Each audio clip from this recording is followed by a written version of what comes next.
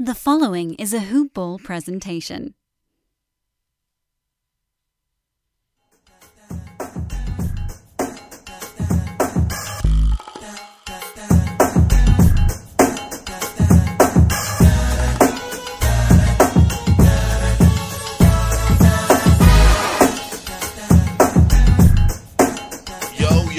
Welcome to another edition of Round Ball Ramble. I am your host, Corbin Ford. You can follow me on Twitter at CorbinNBA. Make sure to check out Hoop Ball on Twitter at HoopBallTweets. Online, hoop-ball.com. The NBA season is 49 days away by the time y'all listen to this? Yeah, pretty much. So with that, fantasy basketball's right around the corner. Make sure that you get in the edge, or be like me, don't get the edge, come with a cool name and lose. Your call. But if you do want to check it out, again, on Twitter at Hoop Ball Tweets, online hoop-ball.com, the NBA draft guide, Brewski's 150, everything's out there. So definitely take advantage of that. All right, today, by the time y'all listen to this, is a lovely Tuesday, the last day of the month of August. What a crazy month it's been.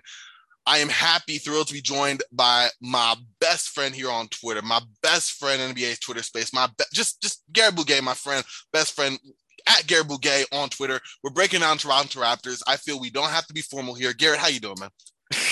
I'm doing good. Went to the dentist today. Got the all clear, no cavities. So I'm in a great mood.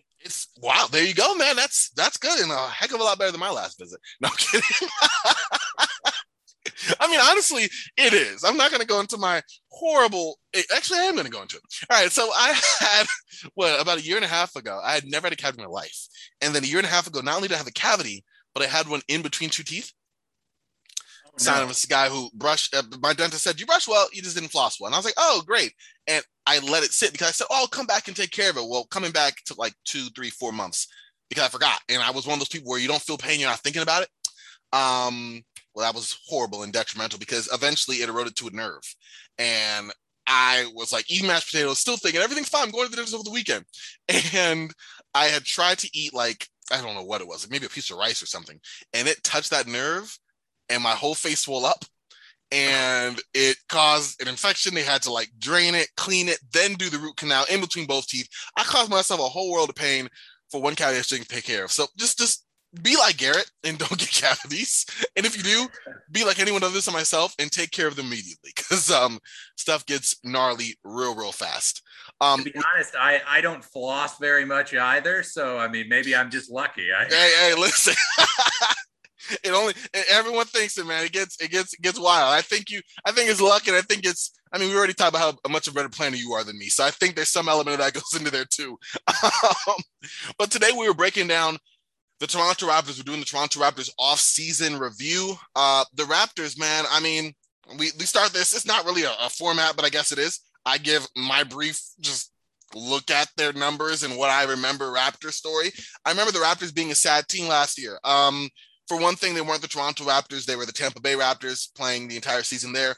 Basically like a year-long business trip, which is not very fun.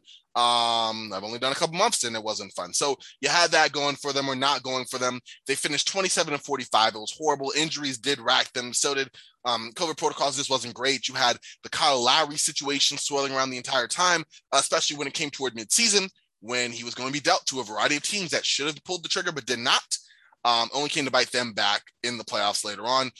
As it was, Lowry did finish the season with Toronto.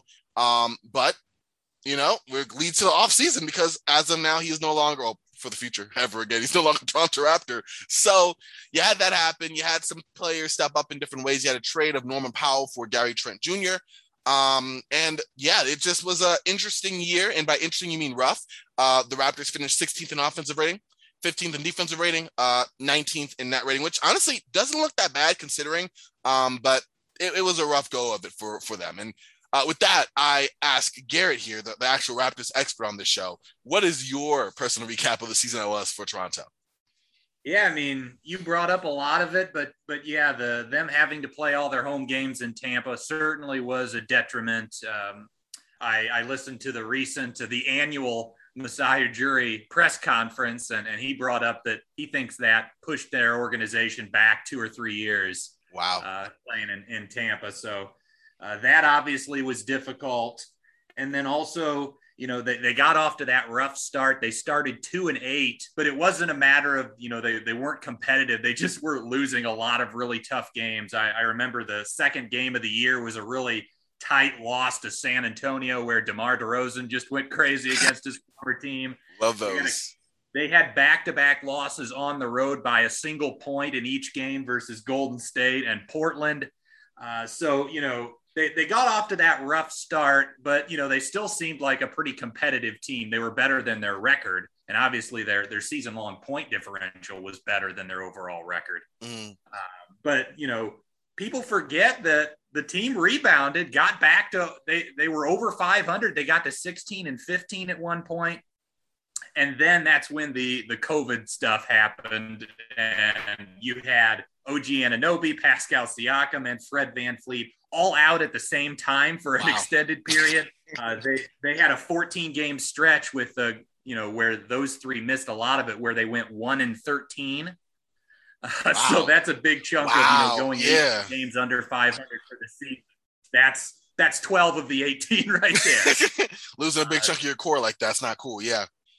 Yeah. So at that point, it felt like the team rightfully sort of changed course and started to tank, recognizing that, we could theoretically still fight for the play-in and get into the playoffs only to probably lose in the first round. But I think the team realized, hey, we've got an opportunity here. Most teams are still fighting for the playoffs. If we go the opposite direction, we can get ourselves a good pick. And they ended up getting the number 4 selection in the draft and sort of have a 1-year sort of rebuild.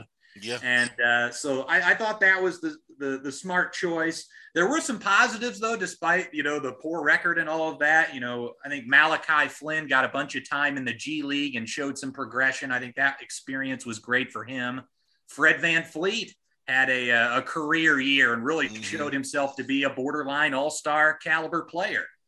OG Anunoby made some improvements with his off the bounce game and just his overall feel. And Pascal Siakam, after a rough start, he was bad in the bubble as well, but he got better as the season went along. And I feel like with an actual off season this time around, and hopefully if Toronto's back at home in the state of Canada for their home games, that he'll have a bounce back year as well.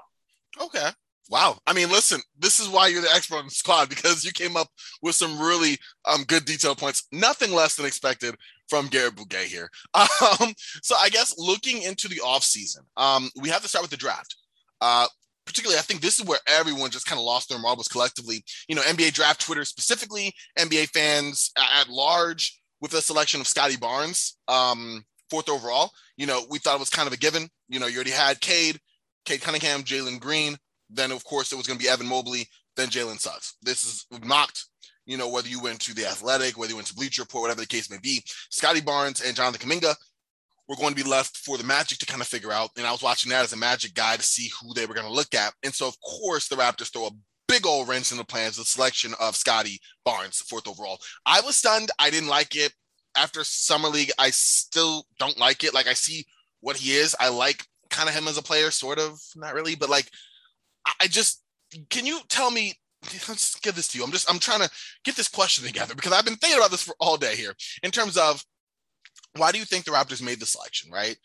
What were your personal thoughts on Scottie Barnes before you did a really detailed draft overlook on another great pod you should check out, as I like to say, at Duncan Dynasty on Twitter, where you went into draft prospects and broke them down. So did you like the fit in Toronto at first glance? And what were your thoughts after Summer League as well? Yeah, so I should just state that when I did that podcast with Stuart Zahn, we both kind of did our big boards to a certain extent, and I ended up having Scottie Barnes in his own tier after the consensus top 3. So I'm actually pretty high on Scottie Barnes. Everything I've heard of him as a person, as a worker, as a communicator, all of that seems to be through the roof. He's an excellent human being. And, we've seen what the Raptors like as far as drafting prospects, and the likes of Pascal Siakam and OG Anunoby. These are guys that they drafted late in the first round, but they were guys that long wings that they projected to be pretty good athletically and pretty good on the defensive end. And Scotty Barnes fits right into that. Now, I can understand a little bit of skepticism about his offensive profile, given the jump shot is certainly something that has to be improved. Yeah. But the Raptors player development program is arguably the best in the NBA. And I would not be surprised if in a few years they have not made him an elite shooter, but a capable one. And with all of his other tools, his defense, his passing, again, his, the fundamentals, the communication, the intangibles, I think he could turn out to be a really good player. And I think the Raptors also were kind of thinking, again, given that this might be their only year where they're in the lottery and picking high in the draft, that, maybe Jalen Suggs didn't quite have the ceiling of a Scotty Barnes. Whereas, I fully agree that Suggs' floor is probably better than Barnes, but I think, when you talk about who are the top 10 players in the NBA and how tall are those guys, a good chunk of them are 6'8" or taller. And with Barnes, with his I think he's going to be a good defensive player right out of the gate. And watching him in summer league, at times he made some mistakes. He had some turnovers, but I don't know if you noticed this, Corbin, but I thought it was a lot that just he didn't have the greatest teammates on the floor, and he was making these touch passes, these really nice reads, these drop-offs where guys would just have the ball go through their hands or they wouldn't be expecting it. So I think when you see him on the floor with Van Fleet, with OG, with Siakam, his passing, his unselfishness on the offensive end is going to look a lot better than it did in a summer league setting. That makes sense. I'm with you on that. And you made a great point about the top players in the NBA being taller. If they are guys who handle the rock, if they aren't traditional post guys, then they are like wing-sized initiators, jumbo-sized playmakers, guys who are that regard. And with that, you can definitely see Scotty Barnes fit that. I didn't like his shooting. I'm sure we all know that, but I do have a positive in the fact that he didn't shy away necessarily from taking those shots. I think he went something like 3 for 13 from three, but hey, you're going to take 13 threes knowing that you're not a good shooter, but having the confidence to take it. It reminds me of another guy who does that gets clowned relentlessly, but it's Russell Westbrook. You're not a good shooter, but you're going to become one. But no, I'm just kidding. I had to, Garrett, but on a really realistic note, the fact that he wasn't going to just be scared of it himself. If you're going to leave me open, I'm going to take the shot. I mean, he didn't prove anyone wrong. He still can't shoot, but it was nice to see the confidence in that. And like you said, there was playmaking. I thought he showed great flashes on the defensive side, obviously where the bread is buttered in terms of how high he was drafted. I guess I was just higher on Jalen Suggs. And I thought that, if you want to look at a model for Jalen Suggs, I think it was less Kyle Lowry and more Fred VanVleet. But nobody saw Fred VanVleet would have the Raptors single game scoring record. He development encouraged, and I thought that in the right system, he would slide in. Maybe it made too much sense in a way from these are the dots. Lowry leaves, you bring him in. Maybe it made too much in that way, and maybe it is Fred VanVleet's show to run. But that was my own sort of logic going into that, and that's why I was kind of shocked when I said, okay, you're bringing in Scotty Barnes. You already have, OG Anunoby kind of in the small forward spot, and Pascal Siakam playing the 4. Both those guys, as long as they're there, are going to be there. Unless, Barnes becomes just so much better. So I didn't see the fit there, but I guess, the Raptors will make it work, I'm sure. Yeah, in Scotty Barnes' own words, he mentioned that in the workout that he did for the Raptors, they had him shoot a lot. So clearly the Raptors are intelligent. The people involved in Toronto, they're intelligent. They know, just like the rest of us, that the shot is a question mark. So they looked it over and examined it, probably zoomed in a few times, had 5 different cameras spotted on him. So the 360. Yeah, it shows that they clearly know what he needs to work on, and they believe they can help him get better at it. And then also the other reason I'm higher, I think, on him than most is, I project him as potentially being able to play some 5. He's 6'8" with a 7'3" wingspan. That's and he's about 225 pounds. He's got some muscle on him. You compare him to Mobley. He's bigger, just bulk-wise, than Mobley is. Wow. Yeah. Yeah. That's true. Wow. And you talk about then at that point, if he's playing the center, the shot isn't as big of an issue. and his passing, his ability to handle it, his ability to switch on defense. And I think also that he can eventually, with that wingspan and his anticipation, his feel for the game, that he'll be able to become a reasonable rim protector as well at the next level. Okay. I mean, what's funny, I thought about it for a second when about possibly in the 5, but you bring up the physical component of that. Like, he's a rock in terms of physicality, just his profile, and seeing that in summer league too. I didn't watch a whole lot of Scotty Barnes, like in person. Like most of what I watched was in the hotel room later on playback, and then over the last couple of weeks. But like seeing him, like the dude is sturdy, and you're right, in this positionless NBA, only the best of the best will really kind of make him uncomfortable. And you can say the same for Evan Mobley. So that's not horrible there. I guess transitioning from the draft more to a bigger issue, not really. It depends how you feel about it, which is obviously the loss of Kyle Lowry. It's been talked about, rumors have been swirling all year. They'd honestly been kind of swirling from the year before, but definitely, fast, given how fast, how far the Raptors fell. Finally all came to a head. Time is just a construct in the NBA season, but basically, like, it feels like a year ago, feels like 2 months ago, it's probably like 4 weeks ago. Kyle Lowry was traded to the Heat in a sign and trade that sent Goran Dragic and Precious Achiuwa to the Raptors. So before we kind of go into the package of what's back with Toronto, I do want to go in there, even if it's just like a cursory kind of look at it. What do you feel about Kyle Lowry? I mean, the Lowry situation, how it unfolded, going to the trade deadline, you had all these offers, the Raptors not taking any of them, standing pat. Only, they got something back, really, namely Precious Achiuwa, but we'll talk about it later. And just in general, his eventual, departure, the way it unfolded, and his legacy to Toronto. Yeah, it's tough to really comment about the deals at the trade deadline because they're all rumors. We heard some packages of the Lakers was the best. Sorry. The rumor surrounding the Lakers is that they weren't willing to throw in, Taylor Horton-Tucker into the package. And if that's the case, yeah, it doesn't sound like a great deal from Los Angeles. So, yeah. I trust Masai Ujiri. I think he's the best GM or executive or whatever title he has now. It continues to ascend every offseason seemingly. But I trust that if he felt like the deals weren't good enough at the deadline, that was probably accurate. And the fact that they did get something, I think Achiuwa is a really nice young prospect. And again, at a position that they needed some help at the center spot. And Dragic, whether they move him later or keep him, I think he can help as long as he's not, as long as you don't play him when you play the Miami Heat, because I think he'll try to sabotage you at that point. But, yeah. But yeah, I think it was a solid package. And as far as Kyle Lowry is concerned, I mean, I think it goes without saying he's the greatest Raptor of all time. I mean, what he accomplished in Toronto, winning a championship, winning as many games as he did. They won 56 games in the 15-16 season, 59 games in 17-18, 58 in 18-19, the championship year. And then they won 53 games in 72 in that 72 game season. Wow. In 1920. So, if you doubted Kyle Lowry in terms of the statistics or the individual play, one thing you cannot disagree with is that the guy is just a flat out winner.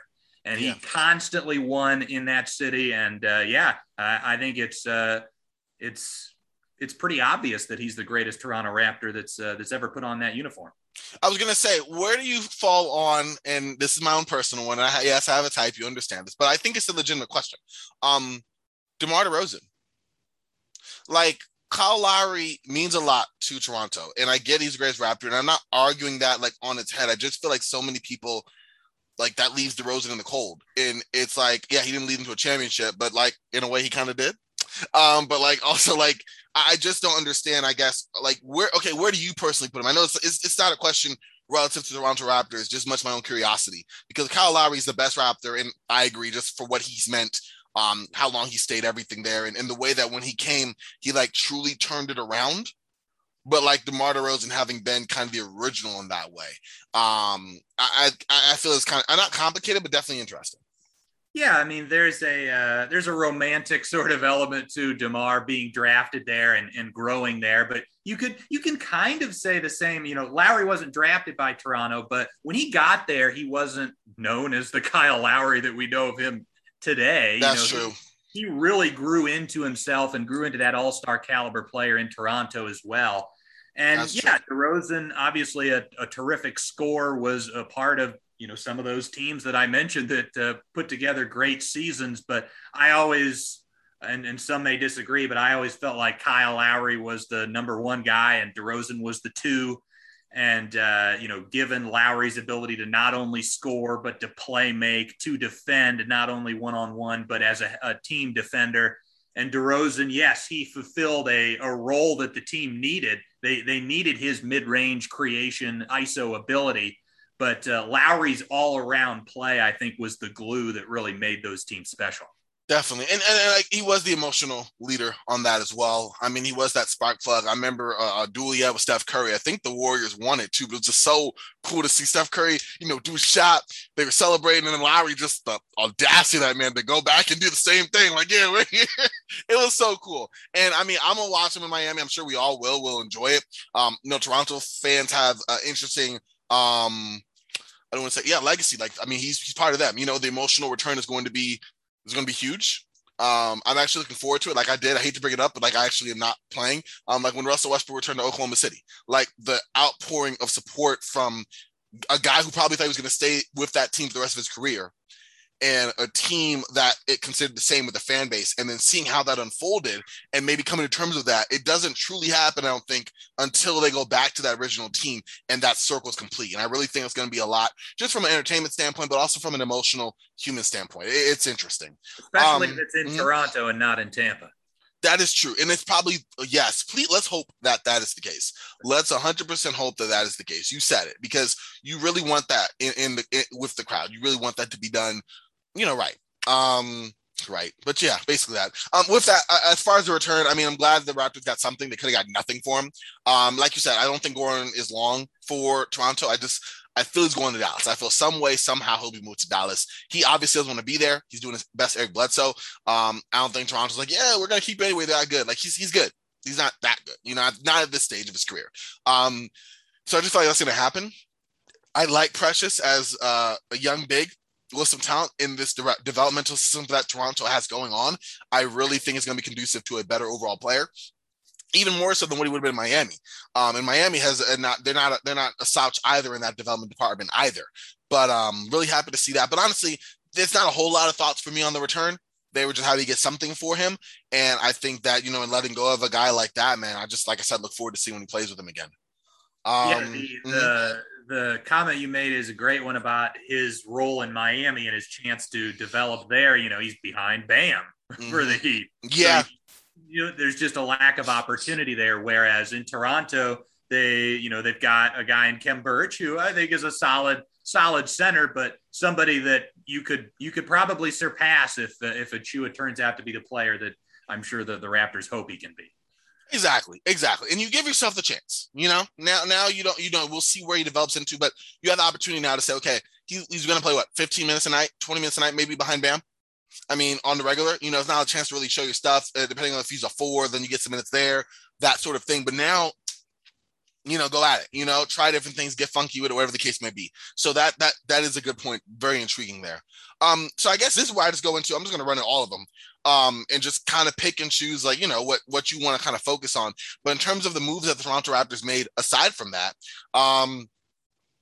it was DeAndre Bembry is over. Oh, that's what they lost. They lost Bembry, they lost Baines, Jalen Harris, Rodney Hood, Stanley Johnson, Paul Watson, the big one, Paul Watson, sad. But who they got, obviously Precious Achiuwa, Scotty Barnes, Isak Bonga, Sam Decker, oddly enough, Goran Dragic. This just came in a little bit ago, but I think they signed a 2-year deal with the play 1 year, 1v1, 1 year player option for Svi Mikhailiuk. I think I said that right. Yes. There you go. Good. So that is kind of who's out and who's in for the notable guys. What do you think about that? I mean, we already kind of touched on Achiuwa, Barnes, but you got Isak Bonga. What in the world is with Sam Decker, and why in the world is it Toronto? That's the question I have. But aside from that, like, is Toronto right now in a space where, they're just kind of building out and going to continue to, you think they keep Pascal Siakam and OG Anunoby, and this group is kind of to help accentuate that? Yeah, I mean, let's get into Sam Decker, because you seem to be a little bit perplexed by that. He was, coming out of college, 6'9", really good athlete, but in a couple of years in the NBA, was originally drafted by Houston. Just, could not shoot the basketball, was not a reliable enough shooter to really make it. But, then went overseas. And last year in Turkey, Corbin, he shot 45.2% on 4.5 attempts. He's certainly, that is a 1-year sample. You don't want to overvalue that too much. Nope. But if the shot is legitimately improved, I could see Sam Dekker being a reasonable sort of rotation piece, a ninth or 10th guy on your bench. I think you could do a lot worse if he's able to hit, say, 35% of his threes and just provide some size and athleticism. Okay, so just a rotation player, not really doing too much. I just felt it was weird because when he left, I think he was last with the Clippers.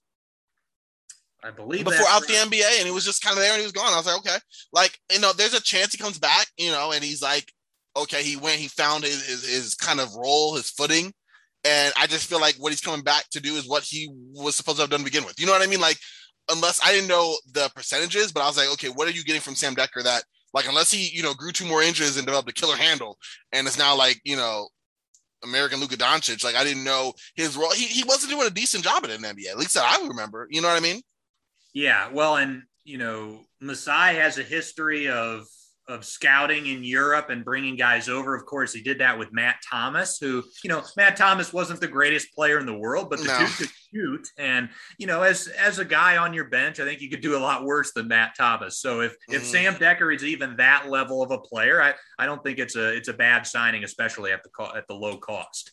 I agree. I hope not. I mean, the dude is a career 28% shooter from 3. That's like Russell Westbrook. In fact, I think Russell Westbrook shoots better.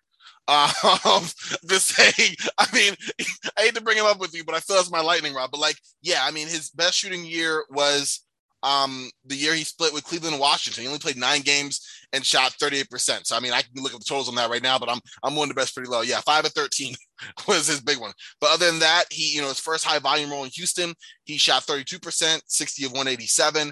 Then it was 16% on 10 of 60. 19 of 62, and his final half with the Washington Wizards 2 years ago, 14 of 49. So if he went out, there's no small reason why he wasn't in the league, but he went out, he found a shooting stroke. Do I think it's going to be 40-ish%? I don't know. But if it's like 37, 36, 37%, I think you're right. And you're right. For the cost, it's low. That I guess that's the more important part. The Raptors can afford to take a flyer on somebody that can add some additional spacing. But looking at, I guess, taking stock of this roster. Well, first, before I even get there, did you have any hopes of what you wanted the Raptors to do? Did you want them to shop Pascal Siakam? Did you want them to build around the youth? What was your goals kind of before you even saw what moves Toronto eventually into making? Yeah, so I don't mind the direction they're going in, which is, kind of rebuilding, helping the young guys get better, but at the same time, still trying to compete and play at a high level. The guy that I really liked for them, and he was kind of my Jay Crowder of this offseason, a guy that I thought he could help a whole bunch of teams, was Spencer Dinwiddie. Yeah. I thought he was a really nice guy. This team needed some extra off the bounce creation, and I thought he would have been a nice fit. And Toronto had some cap space this offseason, but elected to use it more on bringing back some guys like Khem Birch and Gary Trent Jr. and the like. But that would have been the one guy that I was really looking for, that I thought would have been a nice pickup.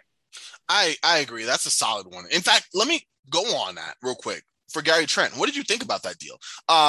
Getting paid a tidy 18 mil per over a couple of years with Toronto. I felt like Toronto had to bring him back. You make a trade like that, just like Portland was a lock to bring back Norman Powell unless something crazy happened. When you make a move like that, you're kind of already buying into that player already, especially knowing where they're heading into free agency. In Powell's case, or restricted free agency in Trent's case. But what did you think from what you saw from Gary Trent when he went to Toronto? I know he came and hit like a 45-point explosion in his first couple of weeks there. Kind of course, tailed off because he can't sustain that performance. But in general, was he worth the investment, and where do you possibly see him kind of growing into? I think it's possibly gonna be a decent 2 guard, but I don't have any, from what I've seen so far, I think he could just be really, really good at his current role. It's like a 3 energy sort of get in your grill defensive type guy. Yeah, so I didn't think he played particularly well with Toronto, albeit he had a couple of games where he just went nuclear. But yeah, overall I thought he, struggled a little bit to fit in, and obviously all of the absences and injuries Toronto was dealing with didn't make things easy, and coming into a team in the middle of a season that was last year is difficult, would be difficult for anybody. So, he wasn't that great. And yeah, I wasn't a big fan of the contract, in large part just because there's not, to me, a lot of upside for the team. You're paying him like the player you kind of want him to be, that he's not quite yet. And at the same time, on that third year, you're giving him a player option. So he sort of controls things. Like if he's underperforming, he just takes the player option.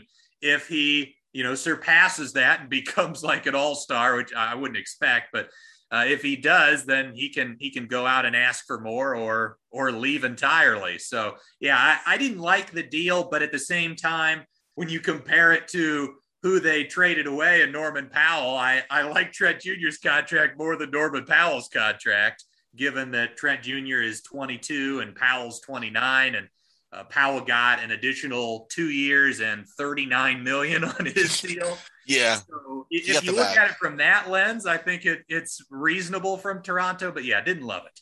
Yeah, it was definitely interesting to me. I thought that I don't know who they were kind of betting against. I feel like a few signings in this free agency you could look at and go, okay, the money was given to Larry Markkinen. I mean, there were a few guys that you're like, oh, okay, they got paid. Yeah, which Larry Markkinen's deal makes Trent Jr.'s deal look a lot better, I suppose, if you look at it from that perspective. But yeah, like what? Yeah, I guess you're right. Yeah, you look at it as better value for sure in that way. It was just odd. It was just odd. I like Trent. I just don't know if I'm looking at Trent like, you know what?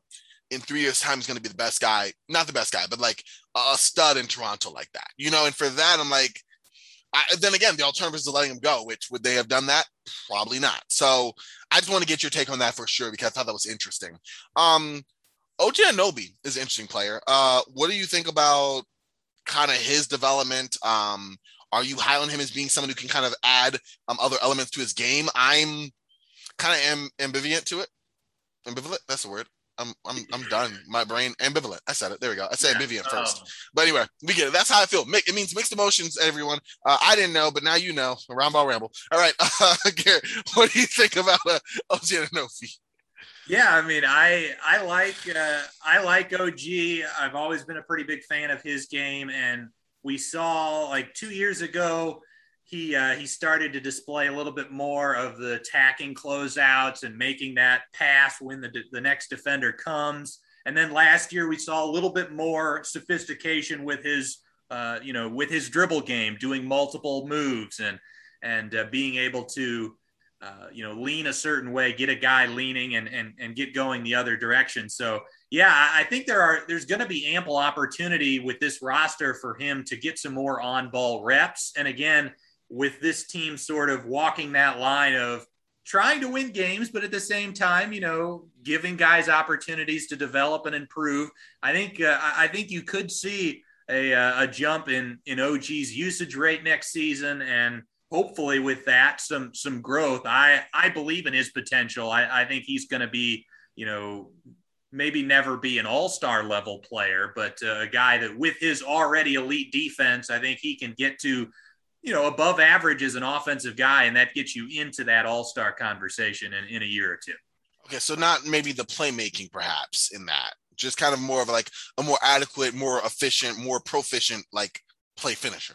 Kind of like Jaylen Brown, how Brown has still mostly stayed in the same role, but just doing a better job of attacking closeouts and making those secondary plays when the defense has already been warped. Yes. Yeah, I think OG can get much better in those sorts of environments. That makes sense. Just taking advantage of what the defense gives you and maybe seeing more ahead of it than others. I like that. All right. Well, I mean, any other players on this Raptors roster before we kind of go into their long-term outlook that you want to point out? I know you always have one or two guys that you bring out the woodwork that I wasn't expecting. But anyone else you kind of want to point out before we kind of look at the Raptors, just kind of like long-term outlook as well as like their immediate season outlook?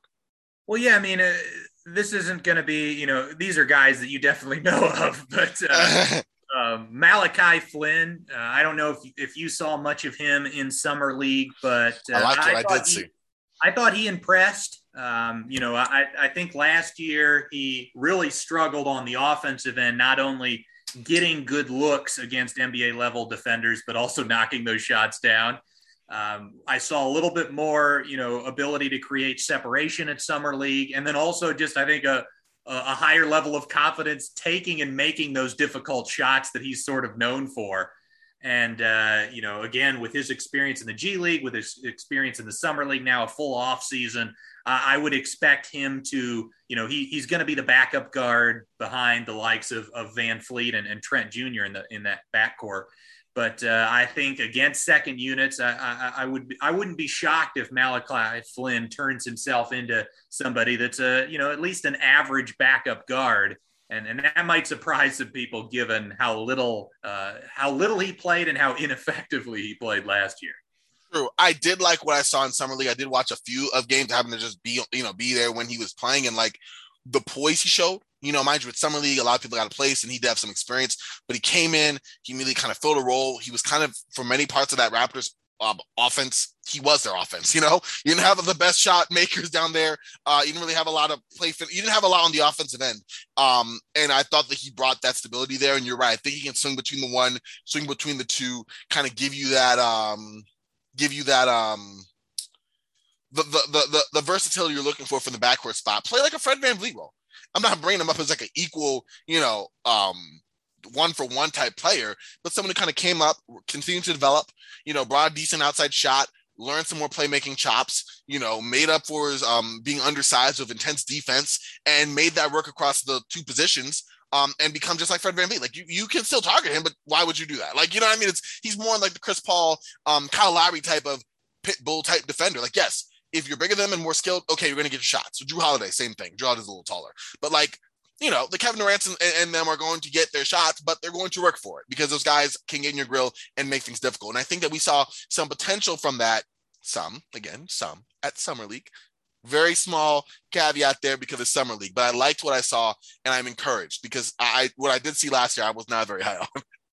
Yeah, like he was a solid defensive player, but his offense was just horrendous last season. It was rough. he's got a ways to go there. And another guy that we haven't brought up yet, amazingly, is Chris Boucher, the human highlight. Oh my gosh, how could I forget Boucher? Oh my goodness. But he made a big improvement in his 3-point shooting last year, got up to 39%. But, I think part of the reason he wasn't, his performance didn't necessarily translate into as many wins last year is just given the Raptors center situation. He had to play so many of his minutes at the 5. He's rail thin. He's not cut out to play there. I think he's best suited as a 4-man who can provide secondary rim protection, and then also with his improved shooting, still space the floor. And with Birch, with Achua, with even Scotty Barnes, I could see Boucher being more in his primary, his best spot at the 4 this season, and having another solid year. Yeah, I think it's funny with him, looking at him as more, I think he's someone that could possibly be moved. I mean, there's 28? Like, we kept thinking because he was, had a different developmental cycle that, he's another part of the young crop of talent. It's like, nah, man, like this guy is, he is what he is. He's a solid rotation player. And if you can get something for him, then great. But honestly, the way the Raptors are continuing to build with this contending, with this competitiveness and development, this like dual focus, it probably makes more sense for him to stick around, right? I would say so. And yeah, I do think he can help them. And I think he's another player that it's just unfortunate they played in Tampa, because he's a guy that I think on a night-to-night basis, on a game-to-game basis, he is somebody that energizes your home crowd. Yeah, let's hope they get him back in Toronto, because you're right, that was lost on Tampa. A lot was lost on Tampa. Tampa's a lost place, especially last year. My own personal choice. Anyway, moving right along from that, let's get to one of our last questions here, Garrett, and that is the outlook for Toronto. We kind of talked about, they're going to be competitive, and they're also going to look at their young group of guys they have between Scotty Barnes, between Precious Achua, between Malachi Flynn, and kind of simultaneously develop them. OG Anunoby's not off the mix either in terms of that, age range of developing. You have guys who are good that are kind of in their prime, and Pascal Siakam and Fred VanVleet. You got to manage all that together. I can't forget Gary Trent Jr. He's in the mix too. So you look at all that. Where do you see the Raptors moving forward, and kind of what is their outlook, not only for next year, but I'll even project a year or two down if you think that is something that you can do with this team. Yeah, so with this current roster, I think they're a team that's basically a 500 or maybe slightly above that sort of roster this upcoming year. And again, I think part of it depends on the whole Toronto Tampa thing. When I was just thinking about maybe their projected wins this year, and I kind of said to myself, well, if they're in Toronto, I would say anywhere from 40 to 46. Yeah. Whereas the home cooking. Yeah. If it's Tampa, I would say probably 35 to 41. I would say it might take 5 wins off the table at least from this team. But, regardless, I think I think the over under I saw for them was 36.5, which I think is too low. I see them as a 500 team or better. And, moving forward, again, with the youth of this roster, I could see, even if Scotty Barnes doesn't turn out to be like a star level player, but just improves as you would expect a number 4 overall pick to improve, I could see this team getting into the low 50s as far as wins over the next couple of seasons. And, as soon as you get into that territory, that's where, similar to what they did in 2018-19, you can maybe, if you acquire a Kawhi Leonard then and add that to a team that's already a 50-win team, then you're all of a sudden a championship contender again. So it's just the growth, the build out to that you're looking at, like the progression. Do you see, at what point would you say, worst case scenario, the Masai Ujiri looks at this and goes, you know what? This has been great. We've done a great job here in Toronto. I said we're going to win again. I didn't say win. Let's blow this baby up. At what point do you think they kind of ride it out and just kind of continue, like you said, with this current goal? Yeah, I guess it would depend on how awful this season goes. If this team is, they're back in Tampa. If this team is back in Tampa and winning 25, 30 games or something next season, then yeah, anything could happen, I suppose. But I also think with Masai, he's going to recognize, well, if they're in Tampa, I don't know how realistically I can sort of evaluate what we've done in this setting. With what is, yeah. So now if they're in Toronto and winning 30 games, maybe at that point he considers shipping somebody like a Siakam. I still think he's probably going to hold on to the likes of Van Fleet and Anunoby and that young core. But Siakam being sort of the eldest star on this roster, I could see that happening if he has trade value. But then, that's the other concern, is if you're winning 30 games next year, Siakam, I can't imagine, is having that great of a season. And on his contract, he might not be movable. Yeah, that's true. I think you're right. Their probably best bet is to kind of stay the course, continue on. They got a nice group, and you're right. I don't see them hopefully slumping that far unless, knock on everything, that COVID doesn't strike again to that team, to anyone, but, just in general, or excessive injuries. But they do have a lot of talent on this roster. Wow, Garrett. Well, I think you gave me any last words on Toronto.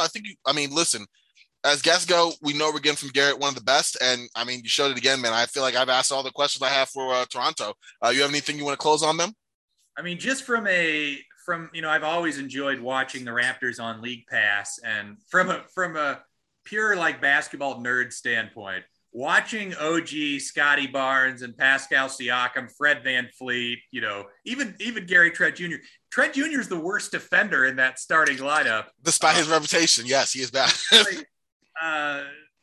The team is just going to be so much fun to watch on the defensive end, how they communicate, how they switch, just the one-on-one defensive displays you're going to see at times.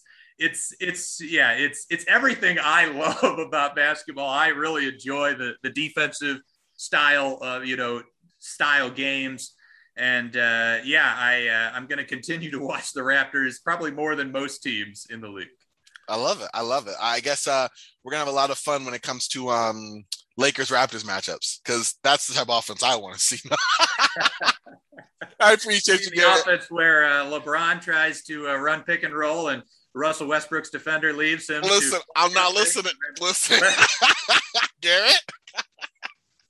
Oh, man, I love you, bro. All right. Thank you, man. I got it. Okay. So this is funny. I'm actually glad we get to this segment because I rolled this out I was thinking about this when I went to SBC, Sportsman's Classroom in Vegas. I was like, I need to have a question to ask these guys to kind of like, icebreaker, start a good conversation. And also it's on my phone screen. Like, this would be a conversation starter. And it blew up. It was a perfect conversation starter. People can believe my top 5. You already knew, so I'm not going to break it down again. But I was like, hey, what's your top 5 favorite players? And not, the best, not Michael Jordan, Magic Johnson, Larry Bird, unless those happen to be your favorite players, in which case, knock them out. But like, what is your top 5 favorite that you like watching? Because I think you can tell a lot about a basketball fan as a person by the type of players they've had. And so this is something I cooked up, rolled out when I came back. I've had a couple of first-time guests and had a lot of fun, asking this question, getting a lot of guys. No team has been like mine, not even close, which maybe either I'm not on the right track or maybe like I think they're not on the right track, but who knows? Touchman here.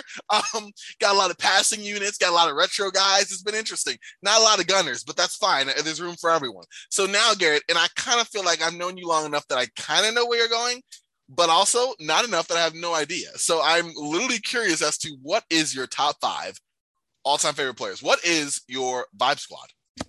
So, you gave me this question before to sort of prepare. And of course, I'm somebody that, over prepares. Oh, you probably had a tie. You had a sheet. You whittled it down. I actually have 3 teams. I could do as many as you want me to. You know what? Drop them all. Drop them all. Lord, I knew it. I knew. Wow. Go in. Tell them. Share it. All right. So team 1, we're starting with Larry Legend. Larry Bird. Larry Bird, okay. I mean, just 3 teams. Timeout. 3 teams. I was 15-man unit. NBA core, but I was going like all NBA. Okay, all right. Let's get it. Oh my God, the Duncan Dynasty All NBA squad. All right, here we are. Larry Bird. We've got Chris Paul. I'm a big Chris Paul fan. I do know you are. Now, this next one is more, based on me growing up as a big Cavs fan. I love this player, but Big Z, Zydrunas Ilgauskas. Okay. Skilled. See, all right. I see where, okay. People forget that prior to Z's foot injury in like the late 90s, he actually was quite mobile. Everyone remembers him as this plodding 7-footer that played with LeBron, but bald, stiff, mid-range Jay. He was nimble prior to some of his foot injuries. Okay. The next guy, it's funny because Z is 7'3". This next guy is about 5'6". Earl Boykins. Oh my God. Earl Boykins is on your first team. First team, yeah. I remember him zipping around in Denver, being posted up by it. Wow. Earl Boykins. Shout out to Earl Boykins. He made a good career. Okay. He had 5 straight years in the mid-2000s, mind you, the era where it was all defense, very physical style of play. 5 straight years in double digits scoring, Earl Boykins. Wow. I mean, the Duke, wow. I didn't know there was 5 straight years, but the dude played a solid 10-year career. And even more than that. My fault. I said 99 to 2012. Wow. Anyway, next, bro, Boykins is your starting point. I just got to comment on that. Okay. I've technically got 3 point guards on this team. Because of course you do. The final guy on my first team, and a guy that we talked about plenty already, is Kyle Lowry. I mean, I just love watching Kyle Lowry play basketball. I mean, his help defense at his size, his use of his behind on offense, just everything about him is fantastic. Which made sense that you had. I knew I picked right when I had you kind of comment on his legacy. Like, you're the perfect person. He's on your He's on your number 1 team. Okay, so we got Boykins, we got Chris Paul, we got Kyle Lowry, we got Larry Legend and Zydrunas Ilgauskas for team 1. Yes. All right, let's get team 2. Might as well. All right. Wow, this is a first timer, y'all. The first 2 guys on the second team are both part of Run TMC. I'm gonna guess this. One has to be a point guard. So it has to be Tim Hardaway. No, he's actually the one what? I did not see. Wow. And I thought I knew you, dude. Okay, so it's Chris Mullin and Mitch Richmond, but Jesus. All right, continue, man. I am flabbergasted and embarrassed. The next guy is another. I mean, I've got to have some Cavalier representation because that was the team I loved growing up on all 3 of these teams. Of course. So my Cavalier representative on this team is Big 3 superstar Ricky Davis. Wow. Okay. All right. Now The one, he's more in line of what kind of guys that you've got on your team. exactly. I loved him in Minnesota. When he came in 2006 to Minnesota, I said, you know what? Kevin Garnett got the help he needs, and they won like 20 games. But yeah, that was a year. That was a year. Ricky Davis is the guy. I love him in the big three. He really is solid. He actually had a solid career, kind of a gunner. Knee injuries took him out, he was in his early 30s, but with the Clippers. So it's kind of cool to see him kind of come back as an older player and play in an environment where, he still had more to give in basketball. But I like the fact you had him never get him for the triple-double in Utah where he threw the ball off his own basket to get a rebound. Very interesting. Ricky Davis, gotta love him. That's the first guy on your team I 100% wholeheartedly agree with. Okay, so maybe you'll like this next guy. He's a bit of a gunner himself. All right, let's hear it. Bobby Jackson. Bobby Jackson. Okay. You didn't want to mention about. I like this. Solid. Now you're getting guys that really. Your guys can really play, but now you're getting my type of guys. Bobby Jackson could fill it up. He wasn't like the unconscious guy, but he was steady. Some good Sacramento teams, and that ties into your basketball philosophy. So I'm with it. And I just loved his swagger on the court. He always seemed like he was kind of one of those guys that he felt like he was the best player on the court. You couldn't tell nothing. No, I like that. That's a good one. Okay, look at you with some diversity here. All right, the final guy on team number 2 is I can't get over it. I'm sorry. Okay. Is Nikola Jokic, one of my favorite current players, obviously, to watch. Nikola Jokic, man. He got the dude's a maestro on the offensive end. Not as bad as you think on the defensive end. Solid pick. All right, so ready for the final team? The final team. Why not? Team 3. We already went through some. Wait, that was Ricky Davis. That was Jokic. That was Mitch Richmond, Chris Mullin, and wait, I'm missing a guard. This guy with the swagger on the Kings. Oh, Bobby Jackson. Thank you. Okay, good. There we go. That's another 5. All right. And now we get to the final. I'm not going to get all 15. Just don't even ask. But now we get to the final team for the Duncan Dynasty Vibe Squads. So we're starting off with a bang on this squad with Steph Curry. Of course. Wow. Okay. See, you really epitomize like who you like because you like Steph Curry, but obviously you take Steph Curry, take her Boykins. You got to go Boykins every time. I like this. All right. Cool. And then the other guard on this roster, again, I mentioned I had to put some Cavs representation on each of these teams. Andre Miller. Whoa, old school. Like Andre. That was solid. Yeah. That's a good pick. All right. I know him. Obviously, I didn't watch him in Cleveland, but like later in Denver, old man post-up game. Really? Okay. I like it. Philadelphia and Denver, too. I was very upset with the Andre Miller, Darius Miles trade back in the day. That upset me quite a bit. Man. Clippers, bro. Yeah. I feel it. All right. So the next guy is a forward, Shane Battier. That's your type of player. All right. Yep. Hard-nosed, 3-and-D, cerebral type player, makes little basketball plays. Yeah. I was definitely like one of the biggest charge takers on my high school basketball team. I expected no less, Garrett.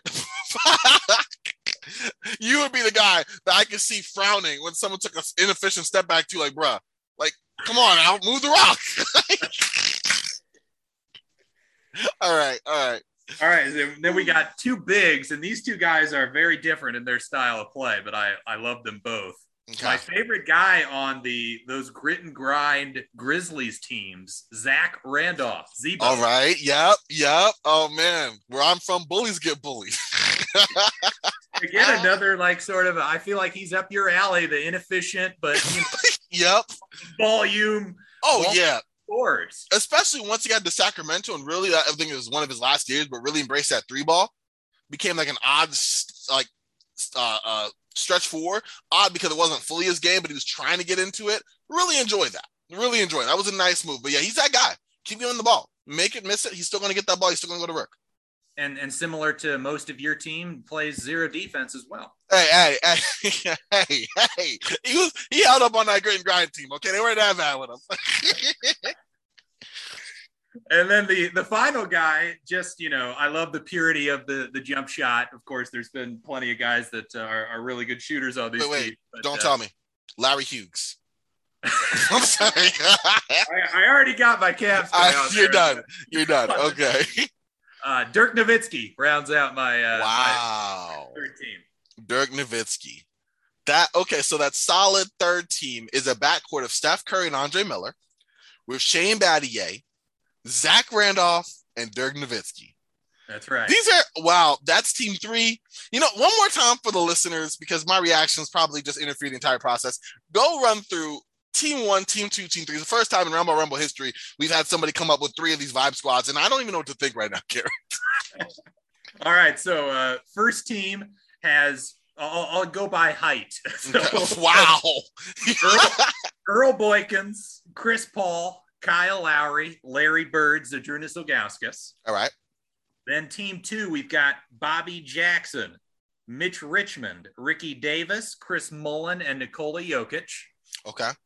And team 3, we've got Steph Curry, Andre Miller, Shane Battier, Zach Randolph, and Dirk Nowitzki.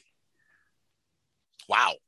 That is an eclectic mix of talent across multiple eras, multiple play styles. That's what I tried to do. I tried to get the whole positional spectrum. I tried to get from all the different eras of the NBA. I guess I didn't get anybody from like the 70s, but no, I tried to get from just about every time period. And I also tried to get it so that there was a good mix of stars, but then also more lower level guys as well. No, you did a good job. I like it. It's crafted almost as good as my team. I'm kidding, man. Thank you for coming on, not only knocking out the park with the Raptors, but not giving me not 1, not 2, but 3 vibe squads. This is one for the history books, y'all. I'm gonna have Garrett link it up on Twitter. He's gonna write it himself. I'm not writing that on Twitter. He's gonna write it. I'll share it, and there we go. But listen, y'all, find Garrett on Twitter at Garrett Bouguet. Listen, Duncan Dynasty, y'all. If y'all want what this is, but deeper and a little bit better in terms of analysis, check out Duncan Dynasty. I can say that because not only do I believe it, but I'm also part of it. So I'm not really dissing myself because by association, I'm also there. So, definitely make sure to check that out at Duncan Dynasty. We got some great content coming out. Content I almost forgot to give Garrett till he reminded me. So we're good. But listen, y'all, it's really good stuff. This guy, you should really check him out. Like the followers he has, there should be like twice that, double that. So I'm gonna link it. Check it out for sure. We're gonna have him back on 100%. But aside from that, you can find me on Twitter at Corbin NBA. Check out Hoopball on Twitter at Hoopball Tweets, online hoop-ball.com. Listen, y'all, make it a great rest of your week. May your Tuesday be better than your Monday. For Garrett, for myself, we're Frosty. Y'all stay frosty, and I'll talk to you tomorrow.